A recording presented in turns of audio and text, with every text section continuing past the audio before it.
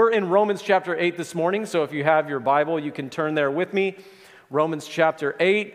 This is our last week in Romans 8. I think this is the 5th week we've been in Romans 8, but it's such a great chapter. We're in verses 31 to 39 this morning. If you don't have a Bible, there's probably one under one of the seats around you, and you can turn there and follow along. As you do, I kind of want to also make a little side announcement of where we're going from here.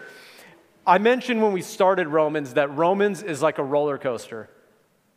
There are thrills and there are chills. There are things that are really amazing, and one of those texts is what we're going to look at this morning.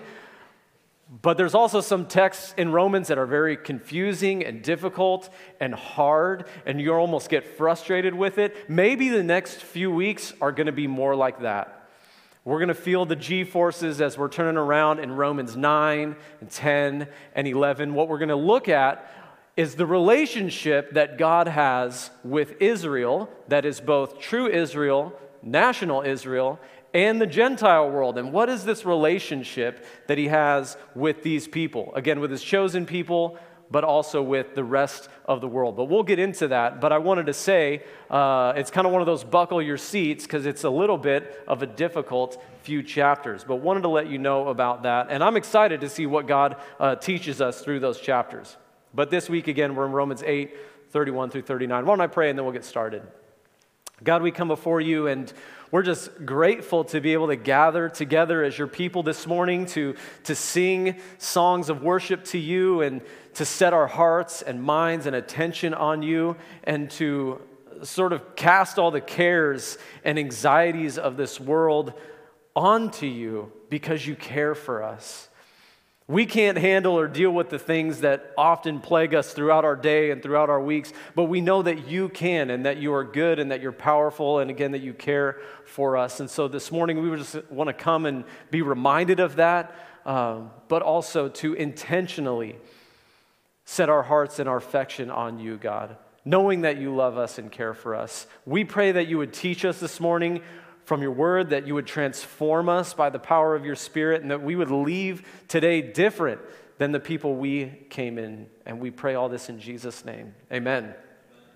Well, the title this morning is the title of our theme through Romans, which is what we were singing earlier, that God is for us. We come this week to the conclusion, it's the climax of chapter 8. But it's not just the conclusion and climax of chapter 8, it's really the climax of where Paul has been from chapter 5. And really, some would want to argue, and I would tend to agree, it's really what Paul has been talking about throughout the entire letter so far. If there was one central point that Paul has been building up to, it is this, that God is for you, that he is not against you. Which, let's just stop for a moment and think about that gospel truth. That gospel truth that belongs only to those who have placed their faith and trust in Jesus Christ alone for their salvation. That God is for you, that he is not against you. It's really quite astounding and glorious. And we'll think about that for a second, because for some, just the revelation that God is real, that God exists, that he created all of this is enough to truly change your life. But then to discover further that God is not only real, that he not only made all of this, but that he is personal, that he can be truly known by you, by me, by people, as we are fully known by him, which again is also a wonderful truth. However, at the same time, to think about that even further, it can also be quite unsettling too. To think that the all-knowing, all-powerful, all-holy God knows everything about you and me, the things we've done, good, bad, and ugly. He's seen it all. Again, this can be quite unsettling. I mean, if our friends knew the things that we thought or did or whatever in our past, we would certainly think that they would be against us.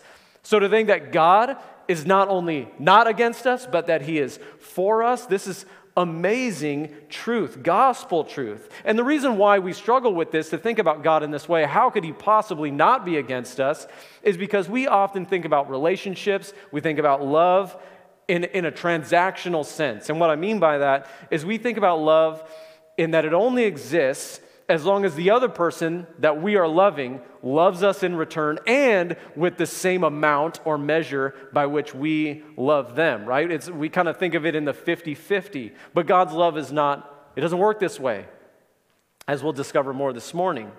His love is far greater, his love for you is far greater than your love could ever be for him in return.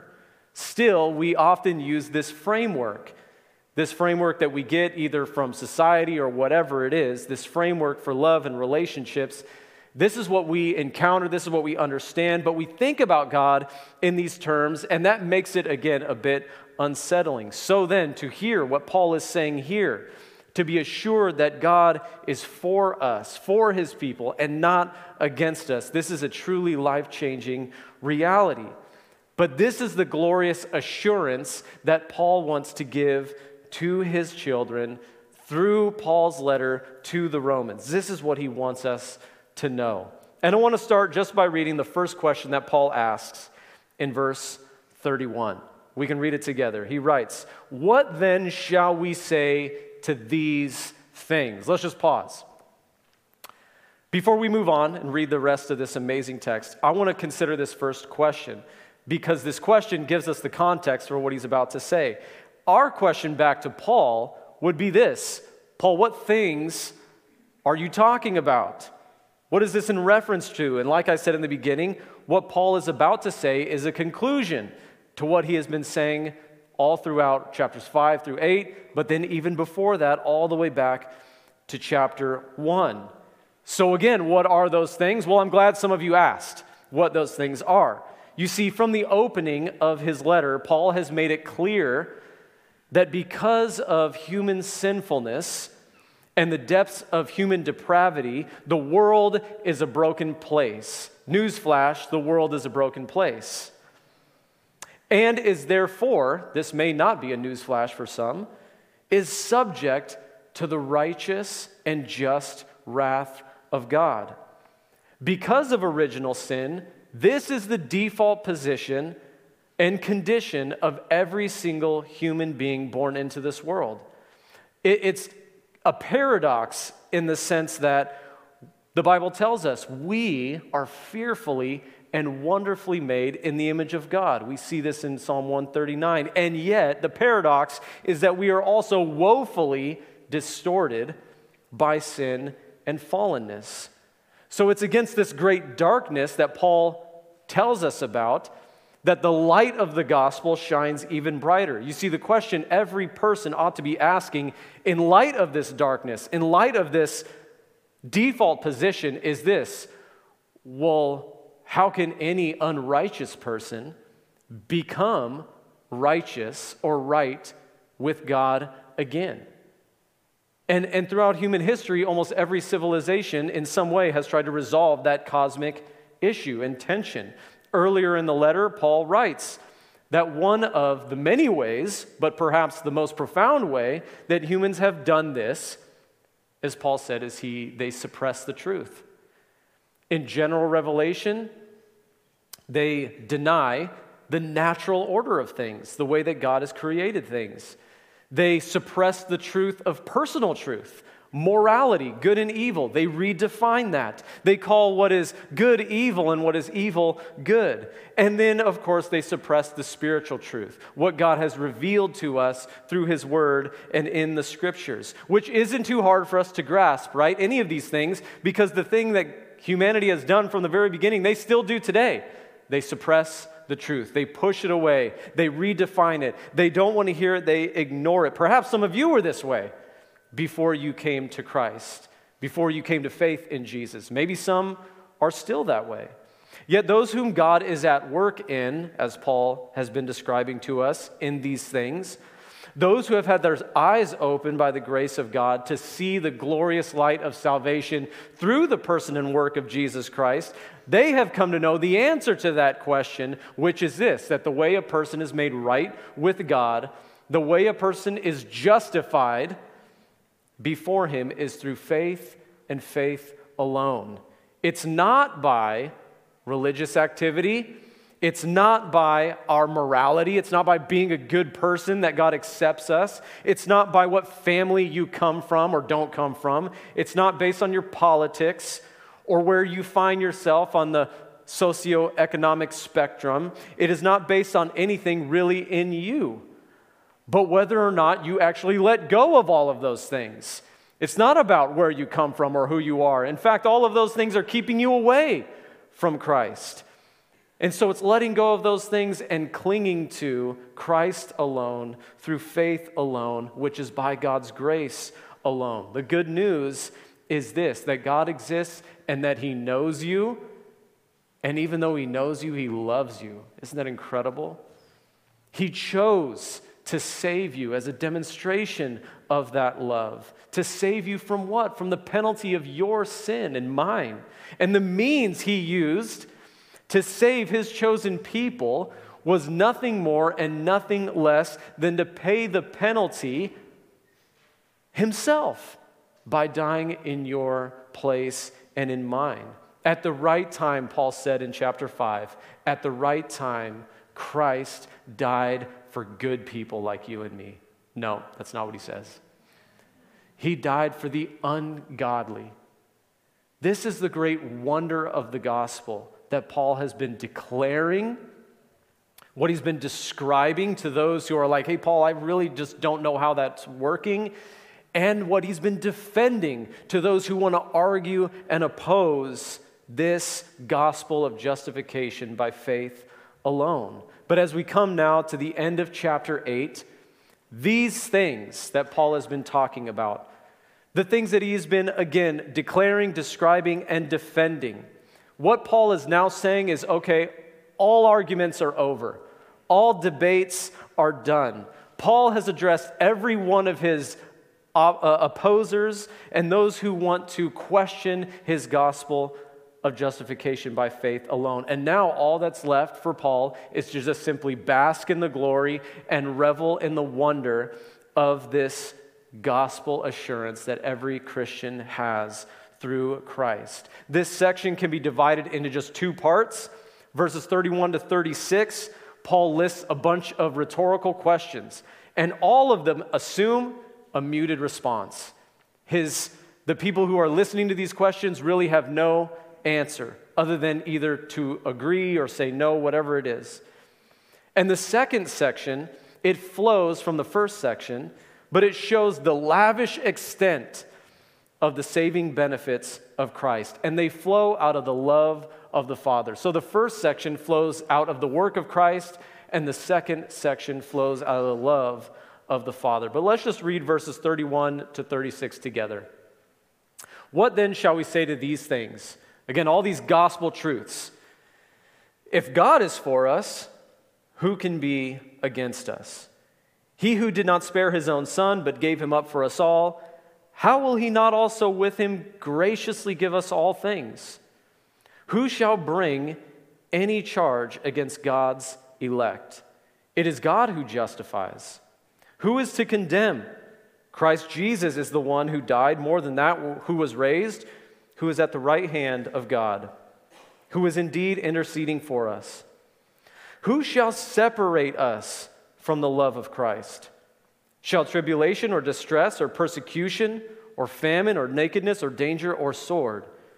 As it is written, for your sake we are being killed all the day long. We are regarded as sheep to be slaughtered. We'll pause there. After that first question, in verse 31, Paul goes on to ask 5 rhetorical questions. Really it's 6, but the 6th one is connected to the 5th. And every single one of them assumes this muted response, meaning it leaves everyone who wants to debate or oppose without words. And the first question is the one that is the hinge that all of the other questions swing on. And it's this: if God is for us, who can be against us? Now, if we were just to ask the second part of that question and ignore the first part, it completely changes the answer. Who can be against us? Well, anyone and everyone. That's who is against us, right? The answer, while we continue to live in this fallen world, this broken world, and in this fallen flesh, and with the evil one still trying to wreak havoc on this world, impacted by the fall, guess what? We're on enemy ground here. But the good news is that the question does not stop there, right? Or it's not only that. The question is this: since God is for us, does it really matter who stands against us? Does it really matter who opposes us? As you think about that question, I want you to picture in your minds the stories of the Old Testament when God's people were constantly under enemy attack by the Philistines, by the Amalekites, whatever. Name all the different groups of people. And in almost every single situation, God's people, they were outnumbered, outskilled, out-resourced, out-strategized, except they had one thing that everybody else did not have. God was on their side. And over and over and over again, as they looked to God in faith to deliver them from their enemies, God came through again and again and again. It didn't matter who came up against them because God was for his people. And with that as a picture, with that as a metaphor, in a more personal and spiritual sense, God has not just defeated enemies like that, but defeated our greatest enemy, sin and death and Satan, through the death of his Son. We stand, I guess as it were, in an open battlefield with no one there to oppose us. All enemies have retreated away because all enemies have been defeated. This is what Paul is saying. This gospel truth also then is referenced in the next verse and also serves as the basis of the next question. Let's look at it. Verse 32. He says, if God is for us, who can be against us? He who did not spare his own Son, but gave him up for us all, how will he not also with him graciously give us all things? The first question focuses on those who oppose us. And there are many who do, but their power, their influence over us has been stripped away by the blood of Jesus. Not by our power, but by his power. But this second question focuses on the resources to live the life God has called his people to live. And it's a sliding scale, right?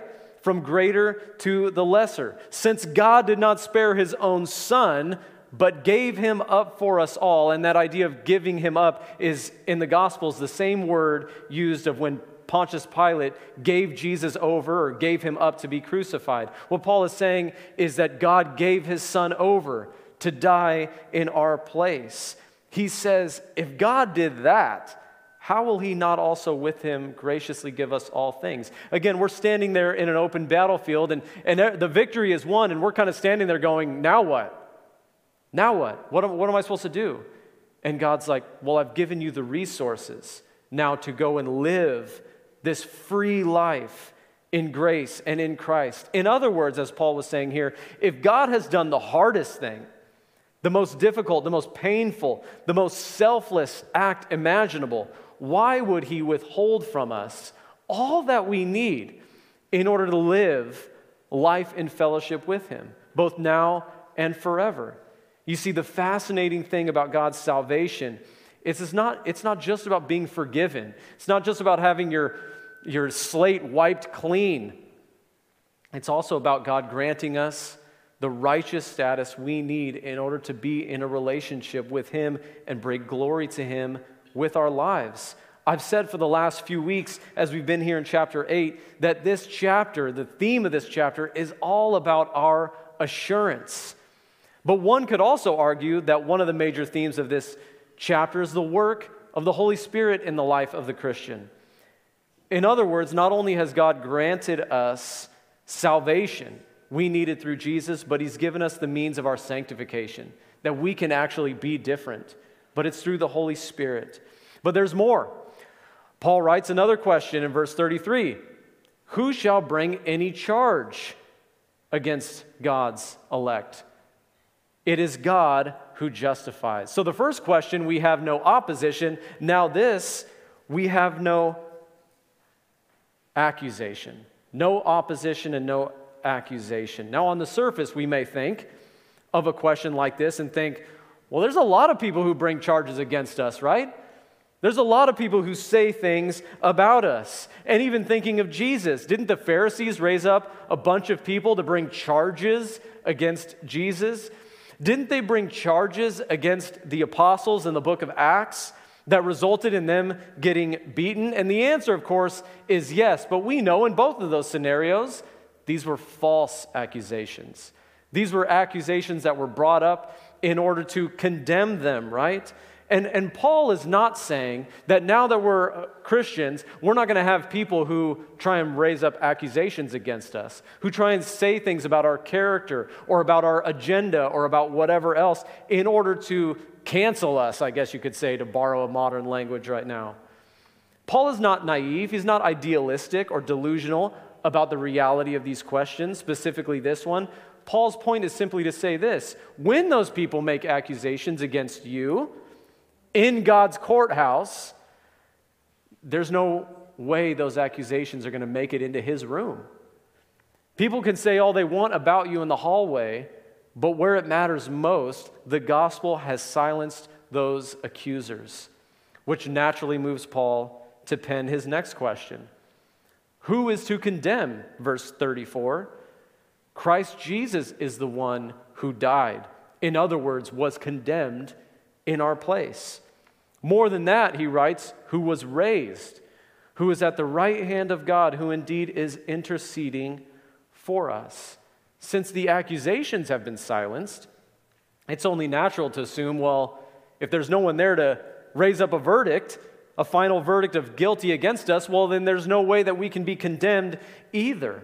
And because Jesus Christ sat and was condemned in our place for us, well, there's no more need for us to be condemned because sin has been paid for. This brings us back to where Paul started this chapter.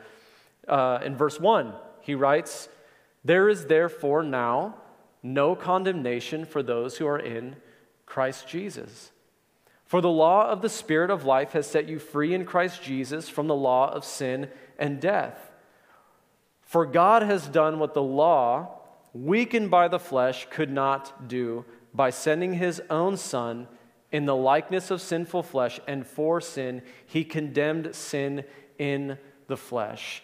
This is why we don't have to be condemned. Why we won't be condemned is because Jesus was condemned in our place. Before Christ, before placing your faith in him, condemnation is all there was. Outside of Christ, there is condemnation. These assurances, these promises are for the Christian only. The fact of the matter is, sin has made us all guilty and justly deserving of condemnation before God. But the good news is that God acted on our behalf. We couldn't save ourselves, but God, being rich in mercy, chose instead to not condemn us, but to give his life in place of ours, which is really just the craziest thing about the gospel, isn't it? That the guilty get to go free in order that they might freely live for God, while the innocent one, Jesus, was punished. This is amazing good news, gospel truth. And because the price of sin has already been paid for in full by the sacrifice of Jesus, there is no more room, no more occasion for condemnation. This is what Paul is saying. And his point, or the point that he makes there, verse 34, that not only did Jesus die in our place, but God validated that sacrifice when he raised up his Son from the grave and then elevated him to a position of power in order that he might unceasingly, constantly, 24/7 make intercession for us. In other words, when our accusers come, and they will, Jesus is there, standing before the throne of God, declaring very simply in the halls of heaven, this is my child. They are acquitted, they are accepted, and they are loved by me.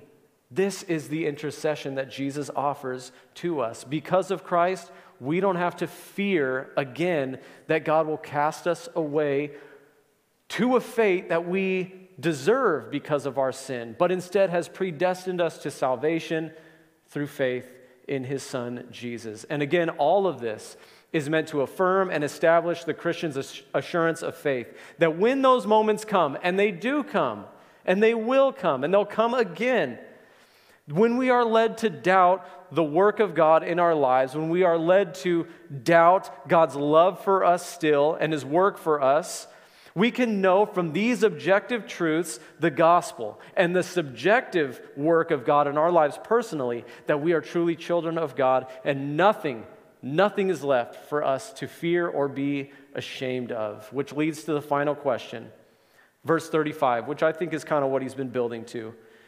Who shall separate us from the love of Christ? Shall tribulation, or distress, or persecution, or famine, or nakedness, or danger, or sword? As it is written, for your sake we are being killed all the day long. We are regarded as sheep to be slaughtered. Do you understand what Paul is saying in that question and answer? You see, some think that hardships, like the ones Paul has mentioned here, and these are extreme hardships, aren't they? That they are actually evidences that God has abandoned us. After all, doesn't God just want peace and comfort and prosperity for us? Some would be led to believe. When in fact the opposite is true. The verse that Paul quotes there in verse 36 is from Psalm 44:22. And the context of that psalm is the same context that Paul is using it for here. It's to show that when we suffer as God's people, when we are persecuted, when we have accusations made against us, all of this is because God has chosen us. It is because God loves us. The world opposes us because they oppose him. This is what Paul is saying. It reminds me of what Jesus said in John 10. And based on that, even when all of those things happen, nothing will separate you from the love of Christ. But it reminds me of what Jesus said in John 10. My sheep, they hear my voice, and I know them, and they follow me. I give them eternal life, and they will never perish, and no one will snatch them out of my hand. My Father who has given them to me is greater than all, and no one is able to snatch them out of my hand, or out of the Father's hand. I do want to point out that the extremes here, no one and greater than all, right? Meaning nothing can pull you away from the love of Christ. Personally, out of the list of questions that Paul offers to the believer here in chapter 8, I can't think of a more relevant assurance for daily Christian living than this one right here. To know that no matter what I go through, no matter what experience I have, God will never change his mind about me. And he will never change his mind about you. There is never a reason to think or fear that I may get to the finish line and right at the very end stumble and all of a sudden God's like pointing, laughing at me, going, ha. Maybe you, like me, binge and watch those YouTube videos of people who celebrate too early. They're really funny. But a runner will get to the finish line. They think they've totally beat somebody. They start celebrating, slapping hands, and they trip on themselves and fall, and someone passes them. We think about our Christian life like that sometimes. We fear, man, I've gone all of this way, but right at the very end I trip, and God's not going to finish that work that I hoped that he would. Again, there's never a reason to think this, because he who began a good work in you, the Bible says, he will bring it to completion.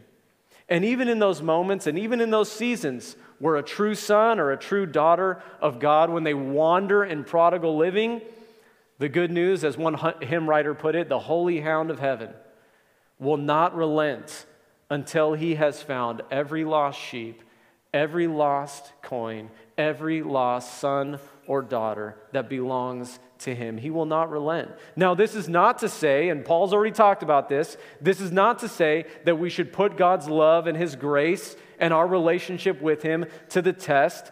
We've already established that fact earlier in the chapters.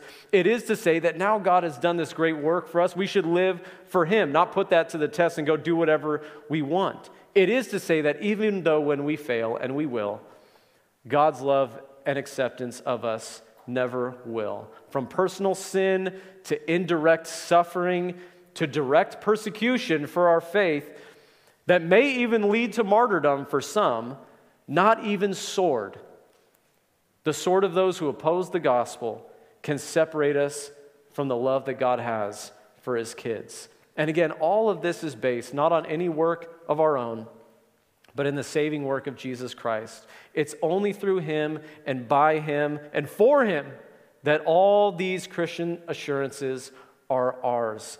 But if our assurance is sourced in the work of Christ, what he's done for us in the past, and what he still does for us in the present, our experience of that is sourced in the love of the Father, which is the foundation for the next half of this section. Let's go ahead and read just verse 37. Paul writes, "No, in all these things we are more than conquerors through him who loved us." Now, this is a very interesting conclusion, one that I think we all need to sort of mull over the rest of this week, because I think that far too many Christians today seem to think that the evidence of our being conquerors, we're more than conquerors in Jesus Christ, is that for some way or in somehow we hold political power or social power or economic power of whatever country or state or society we reside in.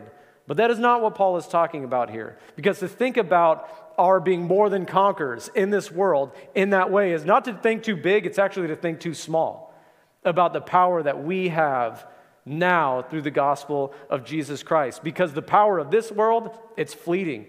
It's passing away. To be honest, I look at some of these politicians today or people that are in power, and I think it's only a matter of time before they won't have that power anymore. It's just a fact. It's fleeting. And we don't have to worry about that. We really don't. It's all passing away. The only power that really matters, that lasts forever, is the power that comes to us through the gospel. Don't you remember what Paul's thesis of Romans was? He told us in Romans chapter 1, verse 16, "I'm not ashamed of the gospel, for it is the power of God for salvation to everyone who believes, to the Jew first and also to the Greek." Remember who he's writing to. He's writing to the Romans. Rome was the epicenter of power in that day. And Paul is writing and saying to the Romans, hey, you really want to know what power is? It's not Caesar. It's not that signet ring. It's not that. It's not that army. It's not politics. It's not economy. It's not any of that stuff.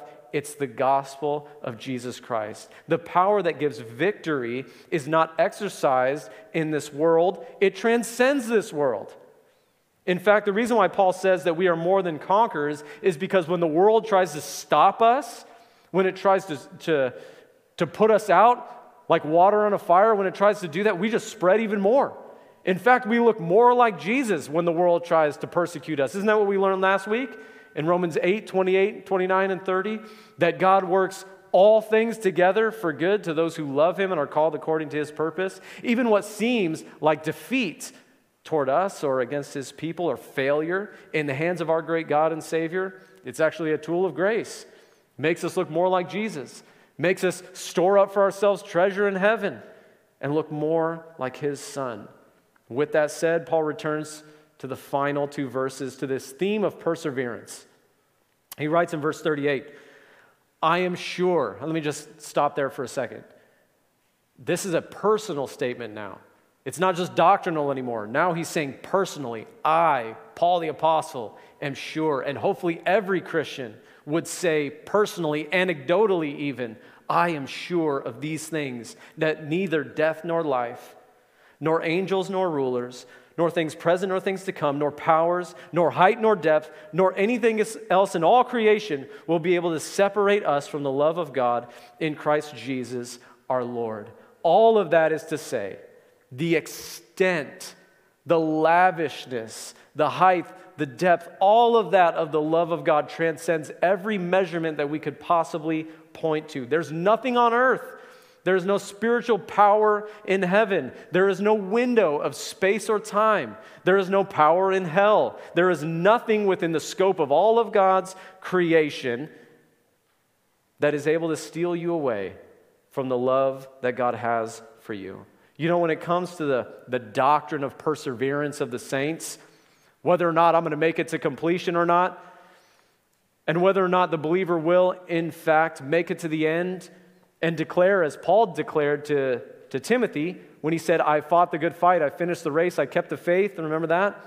It's really less about our effort and what we bring to the table, and it's more about God and His work in us and for us and through us.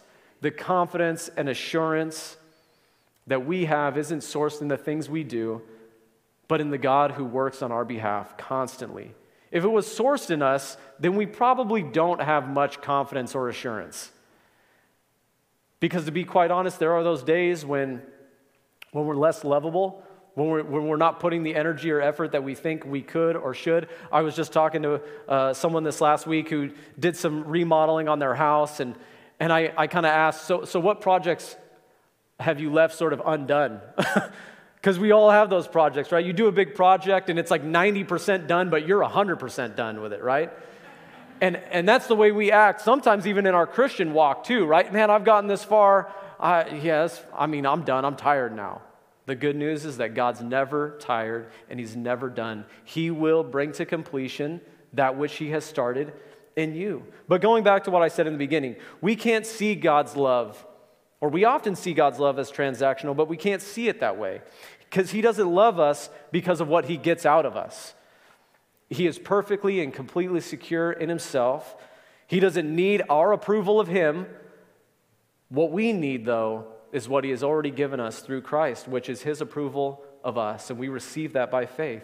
So what application can we walk away from this morning with all of these great truths? And I would imagine there are a great many applications for a text like this in the life of any believer, and my hope is that the Holy Spirit has been talking to you personally.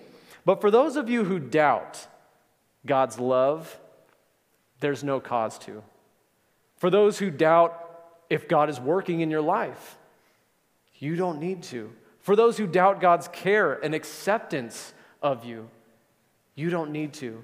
For those who are plagued with fear and anxiety about the future or the present that we are living in, the circumstances that we go through, why do we worry about those things when God is in control of it all and has promised to work it out all for good? For those who worry that God will one day give up on you, you can cast those anxieties aside.